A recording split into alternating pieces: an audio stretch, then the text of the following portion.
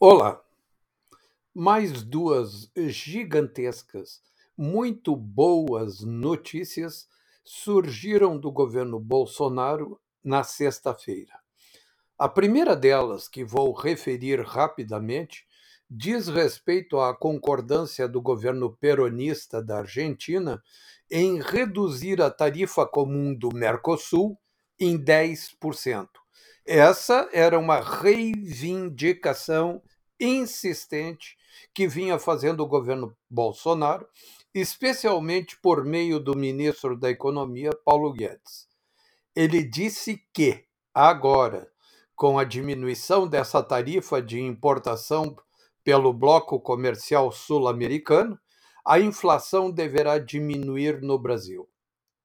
A nova tarifa vigorará assim que receber a aprovação dos outros dois países sócios do Mercosul, o Uruguai e o Paraguai. Não haverá dificuldade alguma para obter a aprovação dessas duas nações. A outra boa notícia também tem a ver com a Argentina. O ministro Paulo Guedes, em uma reunião reservada, conseguiu abrir negociações com o chanceler argentino para a construção imediata de um gasoduto que traga gás direto da província de Neuquén para o Rio Grande do Sul.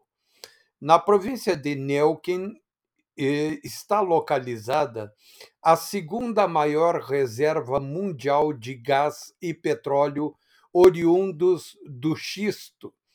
Trata-se da gigantesca área de depósito de Vaca Muerta, que se estende por mais de 30 mil quilômetros quadrados a oeste da Patagônia, entre as províncias de Neuquén, Rio Negro, La Pampa e Mendoza.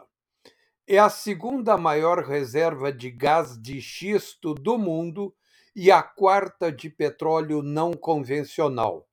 Por isso, é uma espécie de Eldorado para um país atingido por crises econômicas e com uma moeda instável.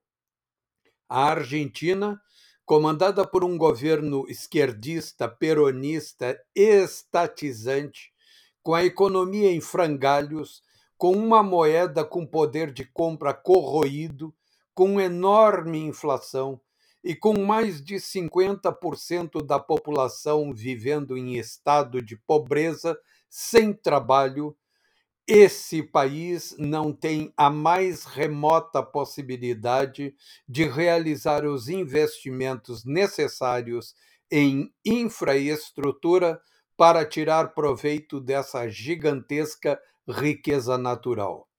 O Brasil, no governo Bolsonaro, especialmente pela ação do ministro da Economia, Paulo Guedes, tem a experiência, o know-how e a articulação necessária nos mercados nacional e internacional para promover a atração de capitais para aplicação nos investimentos necessários em Vaca Muerta.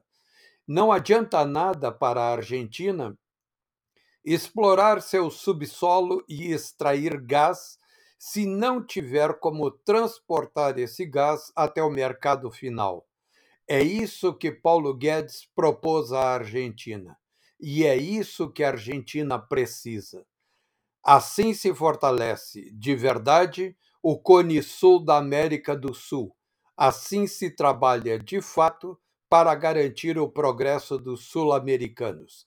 Essa é uma notícia espetacular, encerrando a semana. Até mais.